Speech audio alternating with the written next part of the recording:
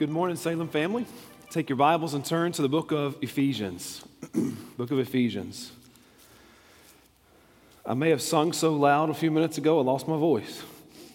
But my goodness, singing about come praise and glorify our God, and then moving on to the other songs that we sang where we were able to lift up our God was fantastic. And man, it's good to be here this morning. It sure is. I hope you wore your theological big boy pants today, because we are going to dive deep into a passage that is one of the most controversial, yet in my opinion, one of the most beautiful subjects in the entire Bible. I want to start our time this morning by reading Ephesians chapter 1, verses 3 through 14. Ephesians 1, verses 3 through 14. So read along with me. Blessed be the God and Father of our Lord Jesus Christ, who has blessed us in Christ with every spiritual blessing in the heavenly places, even as he chose us in him before the foundation of the world, that we should be holy and blameless before him. In love, he predestined us for adoption as sons through Jesus Christ, according to the purpose of his will, to the praise of his glorious grace, with which he has blessed us in the Beloved. In him we have redemption through his blood, the forgiveness of our trespasses, according to the riches of his grace, which he lavished upon us in all wisdom and insight, making known to us the mystery of his will according to his purpose, which he set forth in Christ as a plan for the fullness of time to unite all things in him, things in heaven and things on earth. Now, I'll pause there for just a moment. You might have noticed that those were the verses that we finished up memorizing this week. And you might also notice that I read along and I quoted a little bit. We're plugging along at memorizing, right? It's a good thing to memorize Ephesians. And if you're not doing it, I want to encourage you to find a couple of verses here and there to memorize. And if you don't get it all down all the time, it's okay. Just keep working at it. All right, let's continue reading starting in verse 11, where we'll start memorizing this week. In him we have obtained an inheritance, having been predestined according to the purpose of him who works all things according to the counsel of his will, so that we who were the first to hope in Christ might be to the praise of his glory. In him you also, when you heard the word of truth, the gospel of your salvation, and believed in him, were sealed with the promised Holy Spirit, who is the guarantee of our inheritance until we acquire possession of it to the praise of his glory. All right, let's go to the Lord in prayer together. Our Father, we come to you and we ask that in these moments that you work as only you can. And Father, I come and I bow my knee to you, because I know without a doubt that I am opening your word today in such a way that can be controversial.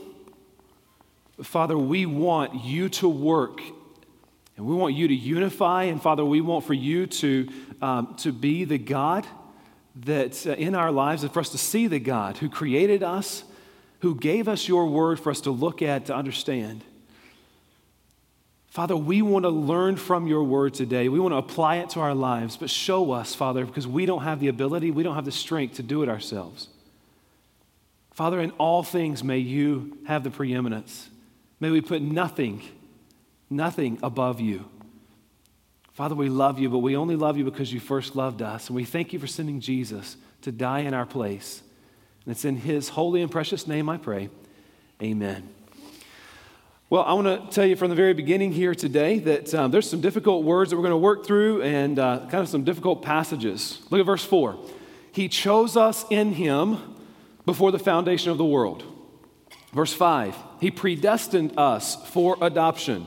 Verse 11, he predestined according to the purpose of him who works all things according to the counsel of his will. Now, those are some difficult terms for us to wrap our mind around, honestly, because for many of us, the idea of this doesn't really fit inside our neat little box of who we think God should be.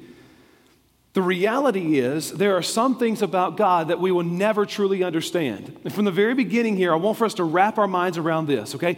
There are some things about God that we will never truly understand. We continue seeking him in all things. We continue studying. We continue pursuing.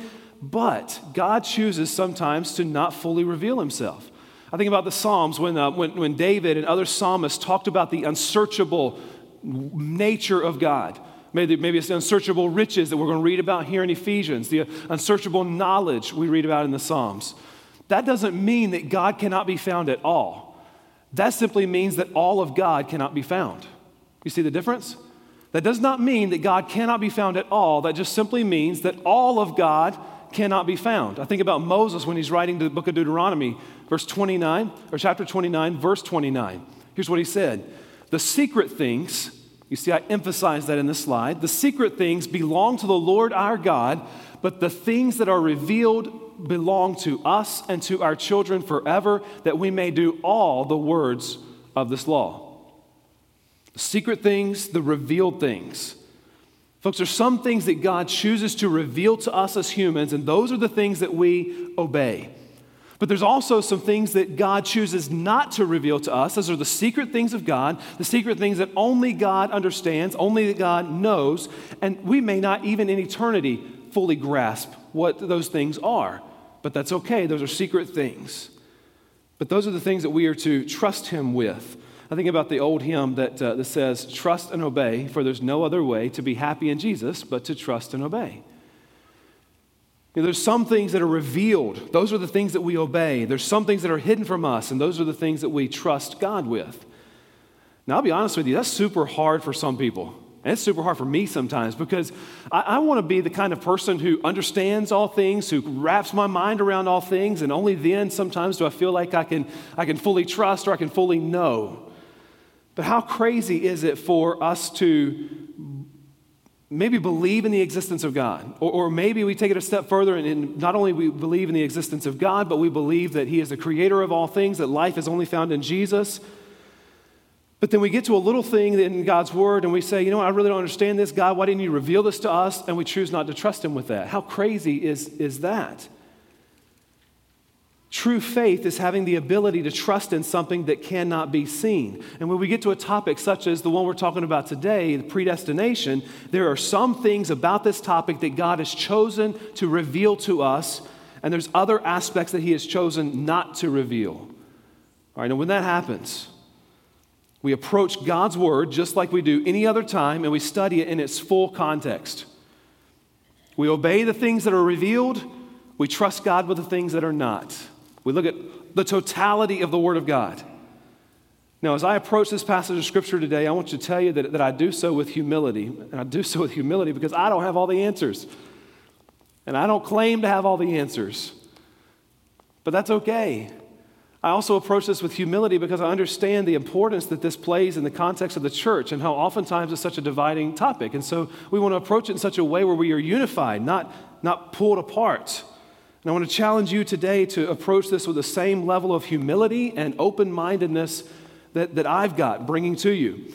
I also want to say that today we're going to approach this at the 30,000-foot level, okay?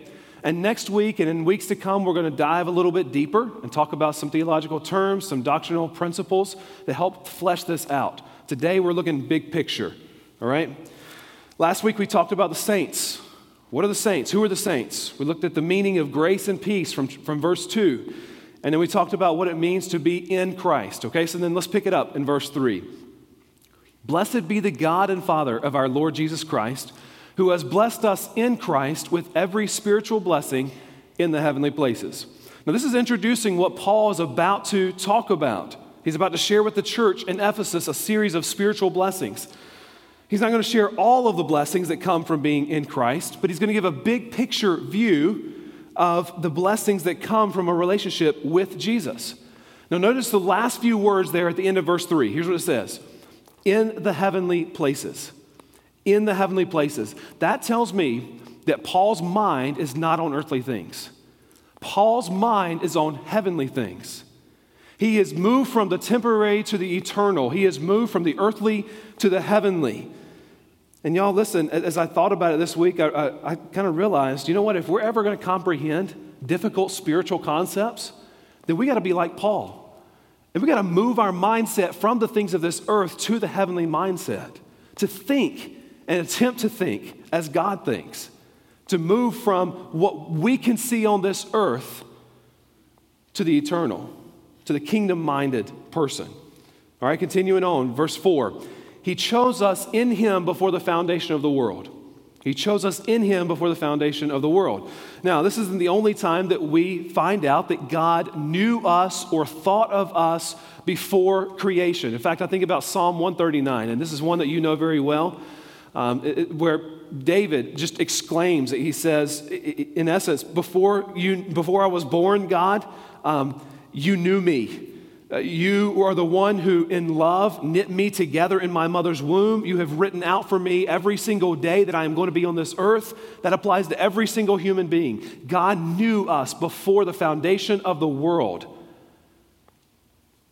It means that God had you as an individual in mind. That even before he created this world, he knew that you were going to be born. That's a pretty cool thought. To know that God loved us, he cherished us, he planned to redeem us even before the creation of the world. We'll get to that more here in just a couple of moments. Continuing on, that we should be holy and blameless before him. That we should be holy and blameless before him. Now, that's the aim of humans. That's the goal of humans, to be holy and blameless before a holy and blameless and righteous God. It's only when we reach that point of holiness and righteousness that we can have a relationship with God. We have to come, there's no other way to get to God except by Jesus.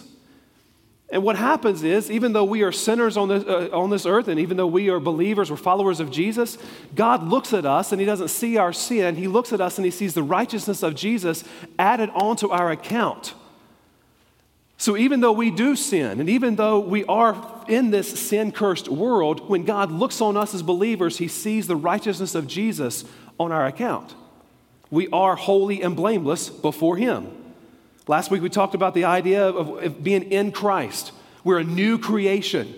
We're viewed by God as holy. We're set apart as holy. Continuing on here at the end of verse 4. 2 words at the end of verse 4, in love. And I believe that it connects us with the next verse, which is verse 5. In love, he predestined us for adoption to himself as sons through Jesus Christ, according to the purpose of his will. Now, predestined very simply means marked out beforehand. All right, that's what it means. Marked out beforehand. He marked us out beforehand for adoption to himself as sons through Jesus Christ. In other words, it takes place through Jesus Christ. Now let's camp out here on this verse for several minutes because there's a lot to unpack. If you look at the end of verse 4 there, the last 2 words on the screen, it's the words in love. In love. Never, ever should we forget that God loves us. He always has and he always will. John 3:16 is clear that God so loved the world, right? That means everybody. There's no one that is excluded from the love of God. You continue reading John 3 and in verse 16, and you find that God so loved the world that he gave his only son, that whoever believes in him, did you catch that? Whoever believes in him should not perish but have everlasting life. Whoever believes in him should not perish but have everlasting life. At other places in Scripture, we find the love that God has for all of the world and the salvation that is freely given to anyone who would believe in Jesus. But then we read a verse such as verse 5 there in Ephesians chapter 1, and it would be easy to get confused. Yeah, but God predestined us as believers for adoption to himself as sons. That's what we read right there. And how do you reconcile that? How's that supposed to work? It brings up a bunch of questions like, what about the free will of man? Or do we truly have a choice in the matter? Or it's like I've heard before, no, are we just robots? We're going to accept Jesus at some point inevitably just because God wills it. It brings up the question of, is God really sovereign? And if he is, just how sovereign is God? It brings up the question of, what's my role in salvation? And what's my role in leading others to Jesus in light of the sovereignty of God? How could God both choose us before the foundation of the world and at the same time give us a choice in whether or not we're going to follow him? And I'll tell you that for hundreds of years, people have been debating this and they've been wrestling with these questions and many more questions that I didn't mention here. There's this American pastor that lived back during the 1800s by the name of John Brodus, and he was writing about this topic one time, and he said, in essence, we have to remember this. He says, it's almost like we're looking at a house. And it doesn't matter where you're standing around the house, you will never see the other side of the house. I could be standing on one corner of this house, okay, and I see two sides of the house, but I can't see the other two sides. Or I could be standing in front of the house and I see just the front of the house, but I can't see the other three sides of the house. Does that mean that the other side of the house doesn't exist? No, we know that it exists. In fact, if we reposition ourselves, we can see the other side of the house. It just means that in the moment, we cannot see the other side of the house. If you put somebody, however, let's just say we put them in a helicopter. They're hovering above the house. They look down. They can see all four sides of the house, can't they? It's the same way with us today. There's no point in which we can see more than half of the issue, but we have a Creator who can see the whole picture all at one time. We know that the other side of the house exists. And like I said, if we reposition ourselves, we can see the other side of the house. But God is the only one who can see the whole picture. He can see the whole house. And that's a beautiful thing, to know that He does.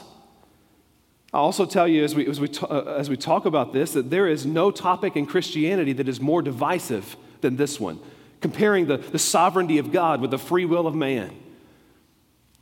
In fact, years ago as an RA on the dorm, my college dorm, late one evening I was getting ready for bed, and I heard the unmistakable sounds of a fight down the hall. And you can tell when it's a fight, okay? You can just tell. And inevitably, every single time there's a fight, there's a group of guys who gather around to watch the fight. They're not getting involved, but they're watching it.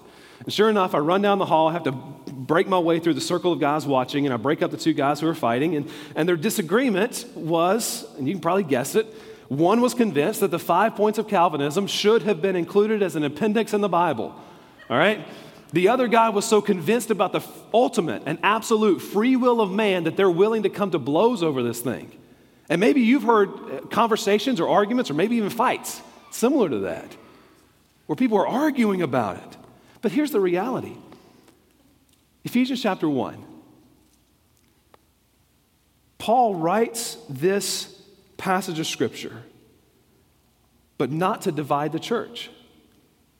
In fact, one of the main themes of the book of Ephesians is unity in the church. He wrote Ephesians chapter 1 because he had received a revelation from Jesus that he was then to give to the church, and this is a part of that revelation. Now, as a church, we believe in the inerrancy of Scripture, okay? There's not one part that we embrace and another part that we cast out, ever. All right, we believe in the totality, the inerrancy of Scripture. That means that we take passages like this one and we study it and we apply it just like we do any other passage in the entire Bible. So when I read that in love He predestined us for adoption to Himself as sons according to the purpose of His will, in other words, because He wanted to, that was a part of His will, then that's what I'm going to believe.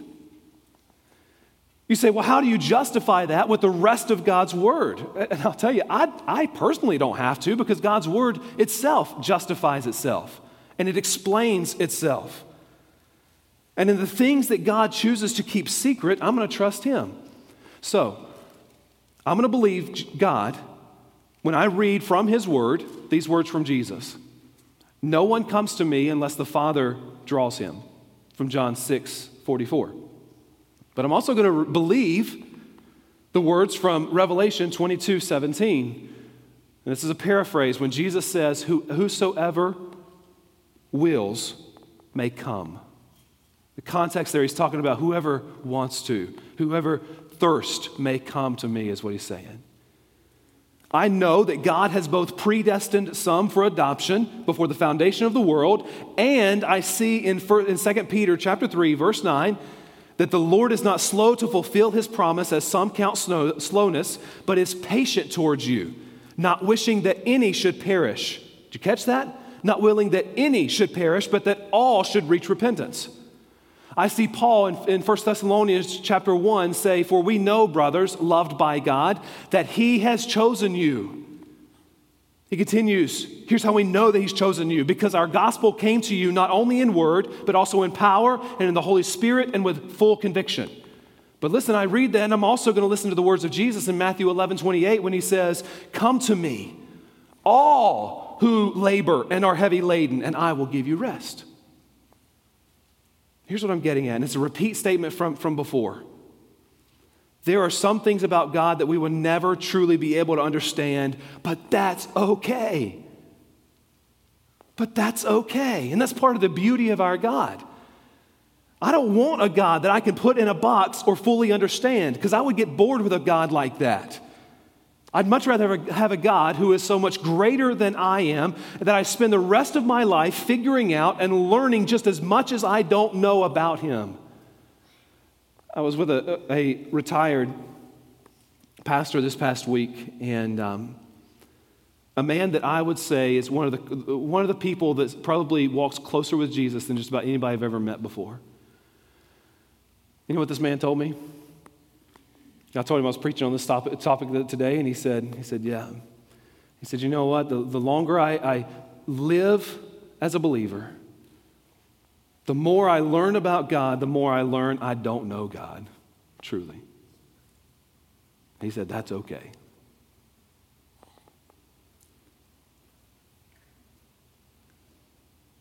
As we continue reading in Ephesians 1, here's what we find in verse 6.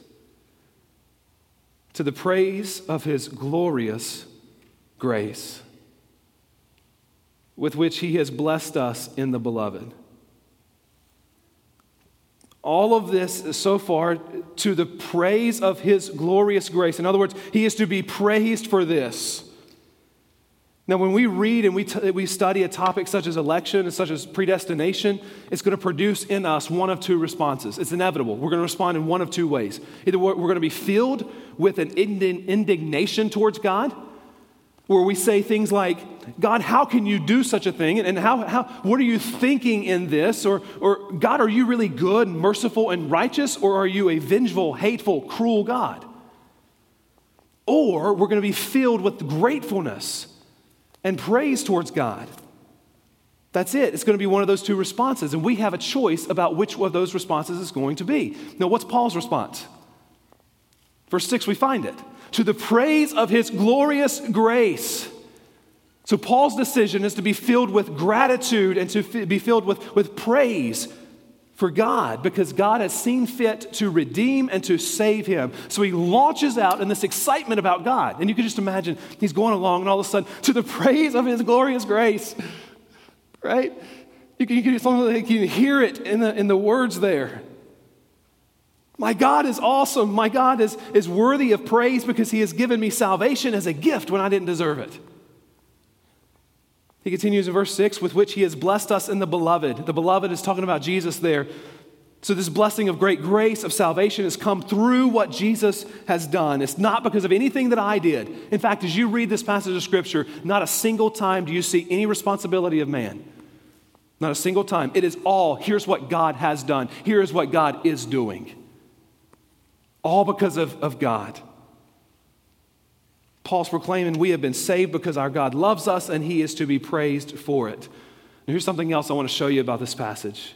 Verse 4, there we find the role that God plays in salvation, okay? He chose us before the foundation of the world. He put this whole plan together.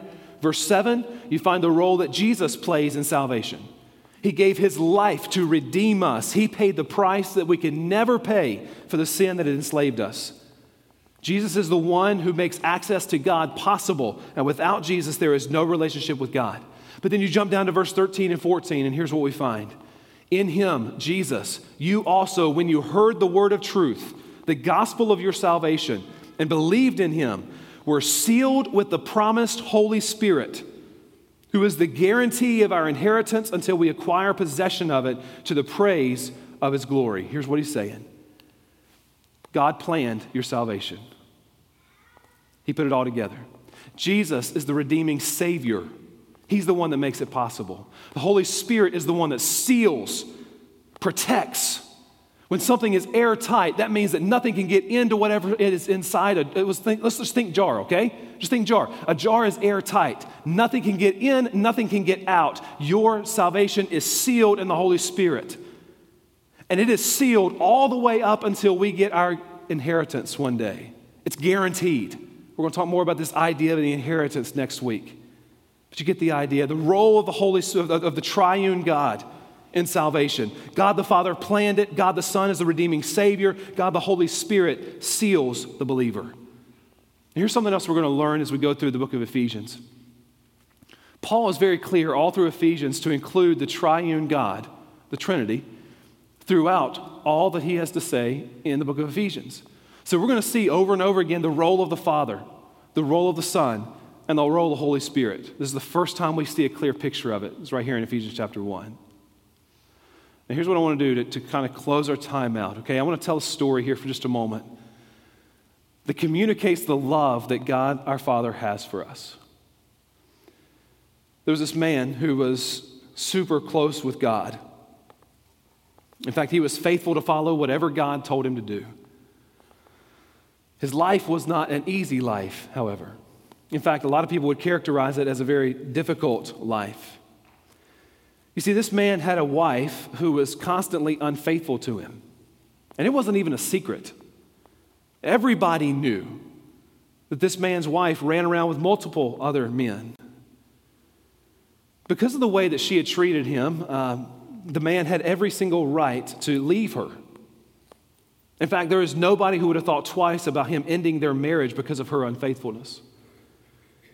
He couldn't even be sure that their children belonged to him. But God would not let him end the marriage. He wouldn't let him do it. The marriage only got worse rather than better. In fact, there came a point in which she got mixed up with some really bad company, and she was sold off. She was to be sold off as a slave.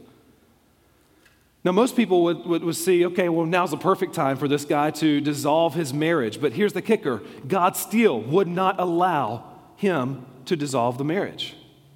In fact, God told the man to go buy his wife from the slave owner.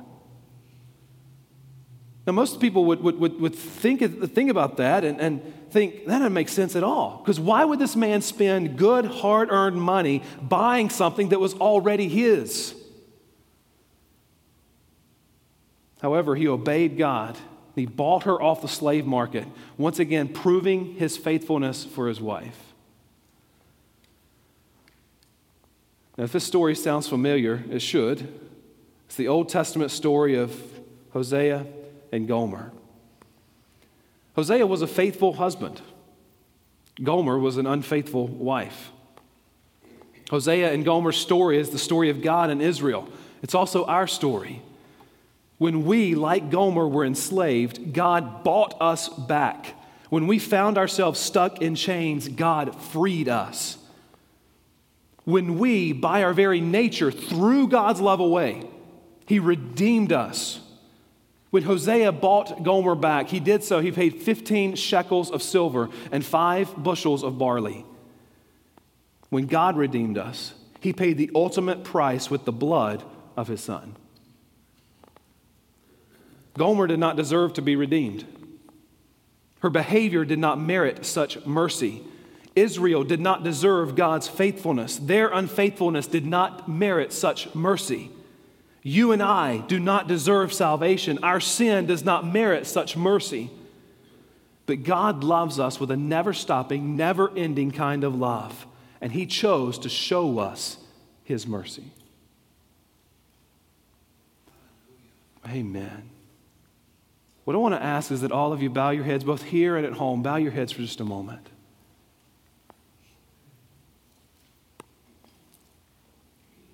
One of the great things, if not the greatest thing in this world, is the mercy that God shows us. And that while we were yet sinners, He loved us. Christ died for us. And if you are here this morning and there has never been a time in which you placed your faith and trust in Jesus as your Savior, then can I invite you to come to Him today? If you were enslaved, God will buy you back. If you are lost, God will find you. If you are ashamed, God will cover you. If you wander off, God will bring you home. If you give up on Him, God will not give up on you. No matter where you are, God sees who you are and He loves you. He always has and He always will. And nothing will ever change that. His word is clear that He wants a personal relationship with you.